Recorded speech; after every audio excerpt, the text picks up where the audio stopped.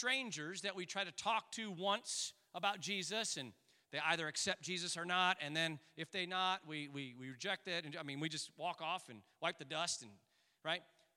Being a witness for Jesus among strangers is a part of our mission, and we will talk about that later. But Paul is talking about the people you are around every day, our family, our friends, our coworkers. With these people, we are in it for the long haul. We are living life with them on the regular, so they really get to know us. And if we are honest about Jesus to them, if we are genuinely trying to live like Jesus, if we're trying to live in the love of Jesus, if we're trying to live into the character of Jesus, we're going to have a strong smell around our family members, our friends, and our coworkers. Can I get an amen? Some people, family, friends, coworkers, the more they get to know us, or the more they are around us, they're going to like our smell more and more. For others, it's going to be the opposite. We will become more and more odorous to them. Why? Because either they like the way of Jesus or they do not like the way of Jesus. Over the years, I have coached so many different sports teams, and I've tried my best to coach as Jesus would coach. I've worked hard to kind of use my power as a coach to serve the players. I try not to play favorites with the star athletes. I try to sacrifice time and money and extra energy to give the players the best so they can perform their best. I try not to use the players to fill up my ego. Right? I try to be concerned with every aspect of their lives, not just whether they win games or not. I try to discipline them in ways that are full of respect to them and consistent.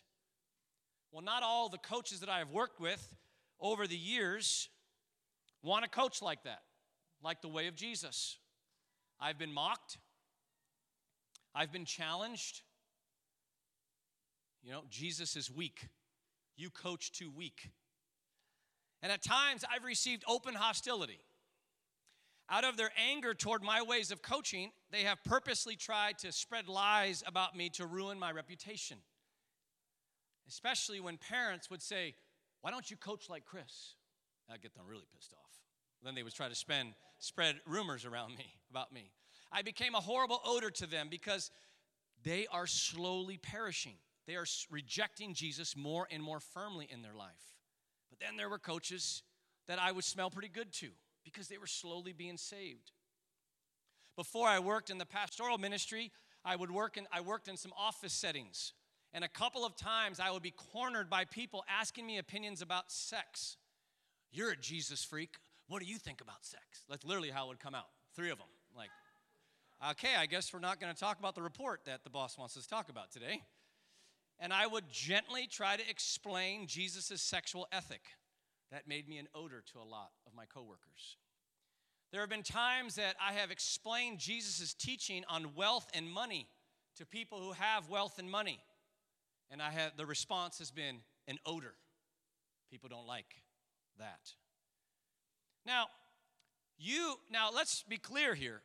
You can also easily emanate an odor because you are judgmental, preachy, politically divisive, and just a jerk to people in the name of Jesus, right? But Jesus is pretty clear that if you choose that path, you're not only an odor to people, but you are also an odor to God. See, that we are not to try to be a jerk to people, right? That brings an odor to God. But when you are surrendered to Jesus in all things, when you live to prop him up, right? When how he lived his life becomes your standard, even if you fall short, you're just like, I'm trying. And you ask Jesus how to obey him in different areas of your life, how to honor him in all that you do, you're going to stand out. You're going to smell. And you want that smell. Because if you have no smell to people, then you have no fragrant offering to God, and you do not want to end your life with no fragrant offering to God. See, there's no evangelism strategy. There's not some unique style or approach with Jesus that is going to make everyone like you. The call to be an ambassador of Jesus, it is a prescription of medicine for our fearful condition. In obeying to represent Jesus, to actually speak about him, we are rescued as captives to this world. We are freed as captives to Jesus. But as we stand in security and confidence, as we say yes to propping up the greatness of Jesus, there will be other people who will smell something amazing, like great barbecue. People who are in the process of being saved and healed by God. And when they encounter you in that particular season of their life, you are the aroma that finally helps them say yes to Jesus or take the next step in their journey to be right with Jesus. And even better, over time, there will be people who change, who initially think that you smell horrendous, and over time start to realize, wow, that friend of mine smells pretty good. Before I got married, in my young 20s, I lived in a house with a bunch of single guys. Let's just say you could have done a science experiment on the many different fragrances that were coming out of that house, okay? One of the guys that I lived with was a Korean American. I had never been around Koreans or Korean Americans before living with this friend. One day I opened up our fridge and I almost fainted in disgust. It was as if someone had punched me in the face. I shut the door really fast, I coughed a little bit, and I screamed out, "Who left rotten food in the fridge?" Turns out, it was my Korean American friend, his name is John, it was his kimchi. Dude, he loved my reaction. He was dying laughing. See, for a white guy who grew up eating bland food, where salt and pepper was the only thing we used to put seasoning in our food, kimchi, which is a fermented spicy cabbage, that is quite a shock to the nostrils of in the first encounter. You know what I'm saying? I wouldn't try it. John kept asking me to try it. I was adamant. There's no way. That is some nasty stuff right there.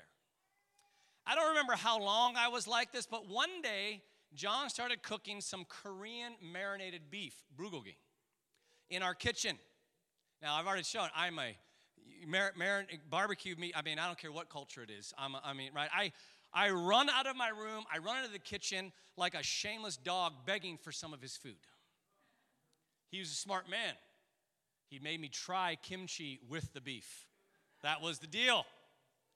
And it was an instant conversion. I eat kimchi in buckets now. It's now in my fridge. If you've never had kimchi, you're going to open my fridge and be like, hello. Something's dead in there. It's kimchi, baby. What was once a nasty odor is now a beautiful aroma. One of my friends years ago mocked me, argued with me, showed great disdain for how I lived my life in my belief in Jesus. And then COVID hit, and we were only doing live stream. In one service, I noticed his name on the list of the people who were streaming, and I was like, that has to be a mistake. I was so shocked. I texted him, and he responded with gratefulness for the teaching that I was giving him in this. COVID was messing him up. Now, he's not a full follower of Jesus yet, but I love hanging out with him because it's amazing. He's in the process of being saved. I can tell because his whole view of my life has completely changed. He thinks I have a fragrant offering now. He's always asking me questions about my life. He's always giving me compliments and affirmations. It's so obvious. I'm like, Jesus, I don't know when it happened, but you just did a miraculous work in his heart, right? Verse 17 says, unlike so many, we do not peddle the word of God for profit. Whew. Pull that verse out anytime you watch the TV. On the contrary, in Christ, we speak before God with sincerity as those sent from God. See, people know when you are making them a project, whether the project is simply to get rich off of, like too many pastors on the TV, or a project where once a year you try to say something about Jesus because you feel guilty, or you throw up something on social media so that you can show that you're bold for Jesus. But then you're not living any differently. You're not showing genuine concern for their lives, and you're not showing a genuine security in being a Jesus follower and a Jesus worshiper. One of the many problems for us as we pray for our friends and our coworkers to see the beauty of Jesus is how many bad people are acting in immature and evil ways in the name of Jesus. See, especially with the social media, people in the name of Jesus are posting all kinds of judgy stuff, angry stuff, right? The whole world is evil, except me, who I'm posting this, right? I'm righteous. right? The whole world is going to hell. Now, that might be true, but Jesus' response wasn't to yell at everybody and then just stand by while it all collapsed. He jumped in and got dirty. He jumped in to rescue and heal and save with great love. See, we should assume that most people who are not Christians have a negative view of Christianity. Not a neutral, but a negative. Because of the knuckleheads who, in the name of Jesus, create what is a negative view of Christianity. See, our friends and coworkers, they see these political extreme posts and these rants. They see Instagram pages like Preachers and Sneakers, right?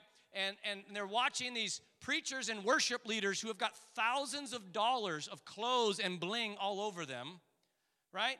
When they're on stage. And of course, our friends who are not Christian are going to react to Christianity like I did when I walked into the football locker room. Of course they are. But that reality, that disgusting evil that is not a real representation of Jesus, that is not a cause for us to be silent. We don't react to that and then hide our love for Jesus. We pray and act into redefining people's image of Jesus. We lead people out of the locker room and into the barbecue. Come on now. See, we love in sacrificial ways. We open up our mouths and talk honestly about our relationship with Jesus. We don't lecture our friends and coworkers. We don't get preachy. We don't push it. We are patient and consistent. We live in this truth that I am just partnering with Jesus. I'm here to represent him, but Jesus does the work of changing the hearts. I don't, right? And as I have mentioned before, when we're hanging out with friends and coworkers and who don't know Jesus, right, no matter what subject we're talking about, whether it is family or work or hobbies or friends or news, when it is our turn to share, we look for ways to include Jesus. But then when we are done sharing about our side of things or what's going on about Jesus, we simply ask our friends, what's happening in your lives, right? Because there is an assumption. I've talked to a lot of non-Christians. Let me tell you this. I can't get into any conversation without Jesus coming up because what's everybody ask somebody? So what do you do? Here we go. I'm either going to be an odor, I'm going to be aroma. Here we go. Last night I was at a quinceañera. Here we go. Yeah, right? But what I've learned from a lot of non-Christians is their assumption is when you start to share genuinely about your life, right? On Monday morning, tomorrow morning, you go into work, people are like, how was your weekend? The challenge is include church. Don't just say, I went to a great quinceañera. Say, and also, man, my church changed something up on Sunday, and I really was able to connect with the presence of God. When you say that to a non-Christian, this is what they think. Uh-oh, they're going to preach at me. He brought up Jesus. I got to brace myself. And so in love and respect, instead of preach that, just go, how was your weekend? And there's this kind of like, wait, what? We're not preaching about Jesus? Oh, all right. And then conversation after conversation after conversation, as you keep talking about your genuine life with Jesus, people are going to like, wait, this person is not at all like the stereotypes at all. They're sharing their pain in their life and how they're praying to Jesus, right? Sometimes in a friendship or a relationship with a coworker, we're just doing this, being honest, and then always concerned about them, and then we realize there's a moment. Somebody will say something. My wife has got a ton of these stories working at City Terrace. She's an elementary school teacher. My wife is not like me. She ain't going to be all preaching and talking and all the time, but she's always honest about Jesus in her life. And all of a sudden, boom, the teacher that's going through the crisis comes to Maggie. And that's when Maggie can go, can I pray for you? Maggie's had Bible studies at lunch break with teachers who they trust her, right? That's when you know it's time. Oh, here we go. Let's keep moving in this. Sometimes in a friendship or relationship with a coworker, it's good at some point to say, hey, something like this. I really appreciate our friendship, man. I love how we're real, and I want to keep it like that. My faith is at the center of who I am. Would you be willing for me to show you a couple Bible passages that have changed my life? If you don't like them, that's fine, but then you will know who I am. And then I want to hear from you, what is your foundation to your life? I've had some friendships where slowly over time, the person went the opposite way. I shared honestly. We got to know each other. And then at one point, it was like, hey, do you want to look at the scripture with me? They did. And then all of a sudden, after looking at the scripture, I went from smelling pretty good to smelling pretty bad. And when I realized this, and they were like, I don't want this, Jesus, I just said, okay, no problem. I'm not going to push it on you. I will always be here when you are ready to come to Jesus. Worship team, come on up. When living missional becomes a project, we stink. But when it becomes our lifestyle, when we are genuine in our love for people and in our worship of Jesus, the people who like our smell will be slowly drawn to us. Jesus says the harvest is plentiful. We looked at that last week. And so everywhere we are, we should expect both people who don't like our smell and people who do. So we endure. We pray, we stay secure until it is clear who God is drawing to us. We are free to let God change hearts. We don't have a timeline. We don't compare ourselves to others. We're free to enter into the joy of living for Jesus, of spreading his aroma. Later in chapter 3, Paul says, such confidence we have through Christ before God. Not that we are competent in ourselves to claim anything for ourselves, but our competence comes from God. Oh, church, be healed of fear. Grow into the fragrance of Jesus. Be secure when some people don't really like that smell. Just pray for them and wait. Wait for God to change their heart. But then be so fired up when you realize people are starting to think my life's like a barbecue. That's Jesus that they're starting to lock into. I'm going to pray for them more. I'm going to initiate with them more. Church, just don't let your life be odorless. Don't let it smell like everybody else. Oh, this is a time. This is a season. God is showing himself to be so good in our midst. I can feel it as we worship. I can feel it as we talk. It is now the time for us to finally say yes to everything with Jesus. We're never going to be perfect. I was just confessing sin last week, mistakes that I had. Right, but there's a difference. There's been a fundamental shift. Jesus is my standard. He is my treasure, and he's such a gentle and gracious God. He never crushes me with that standard. But he just says, follow me, represent me, be unashamed. Man, it is time, church, to let the fragrance of Jesus out and endure and to see people around us be changed because of it. Let's start in a place. Would you stand with me? This is now a time to just respond to the word.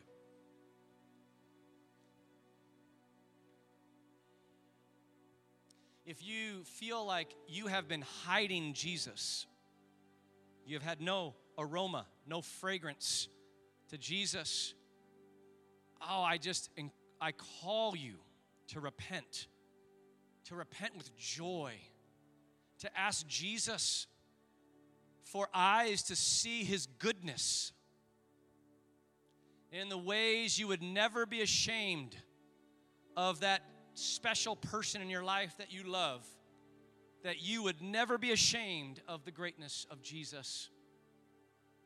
Oh, just soak him in. Receive his grace. All he wants to do is just take you out of this place of numbness, take you out of this place of apathy, and he wants to take you out of this place of fear. Worship him. The more you worship him, the more it's easier to just let his fragrance come out. Give yourself to the worship of Jesus. Let it go. Stop having one foot in and one foot out. Just let it go. Unashamed. He is so good. And then as you are in that place, church, let's pray for our friends. Let's pray for our coworkers in a genuine care for them, that their lives would be as important to us as our own lives, that we would grieve that they do not know the goodness of Jesus, that we would mourn the sufferings that they are going through alone without God. Oh, that we would love our friends and our family. Oh, that we would yearn for them to know the goodness of God. Come, Holy Spirit of God.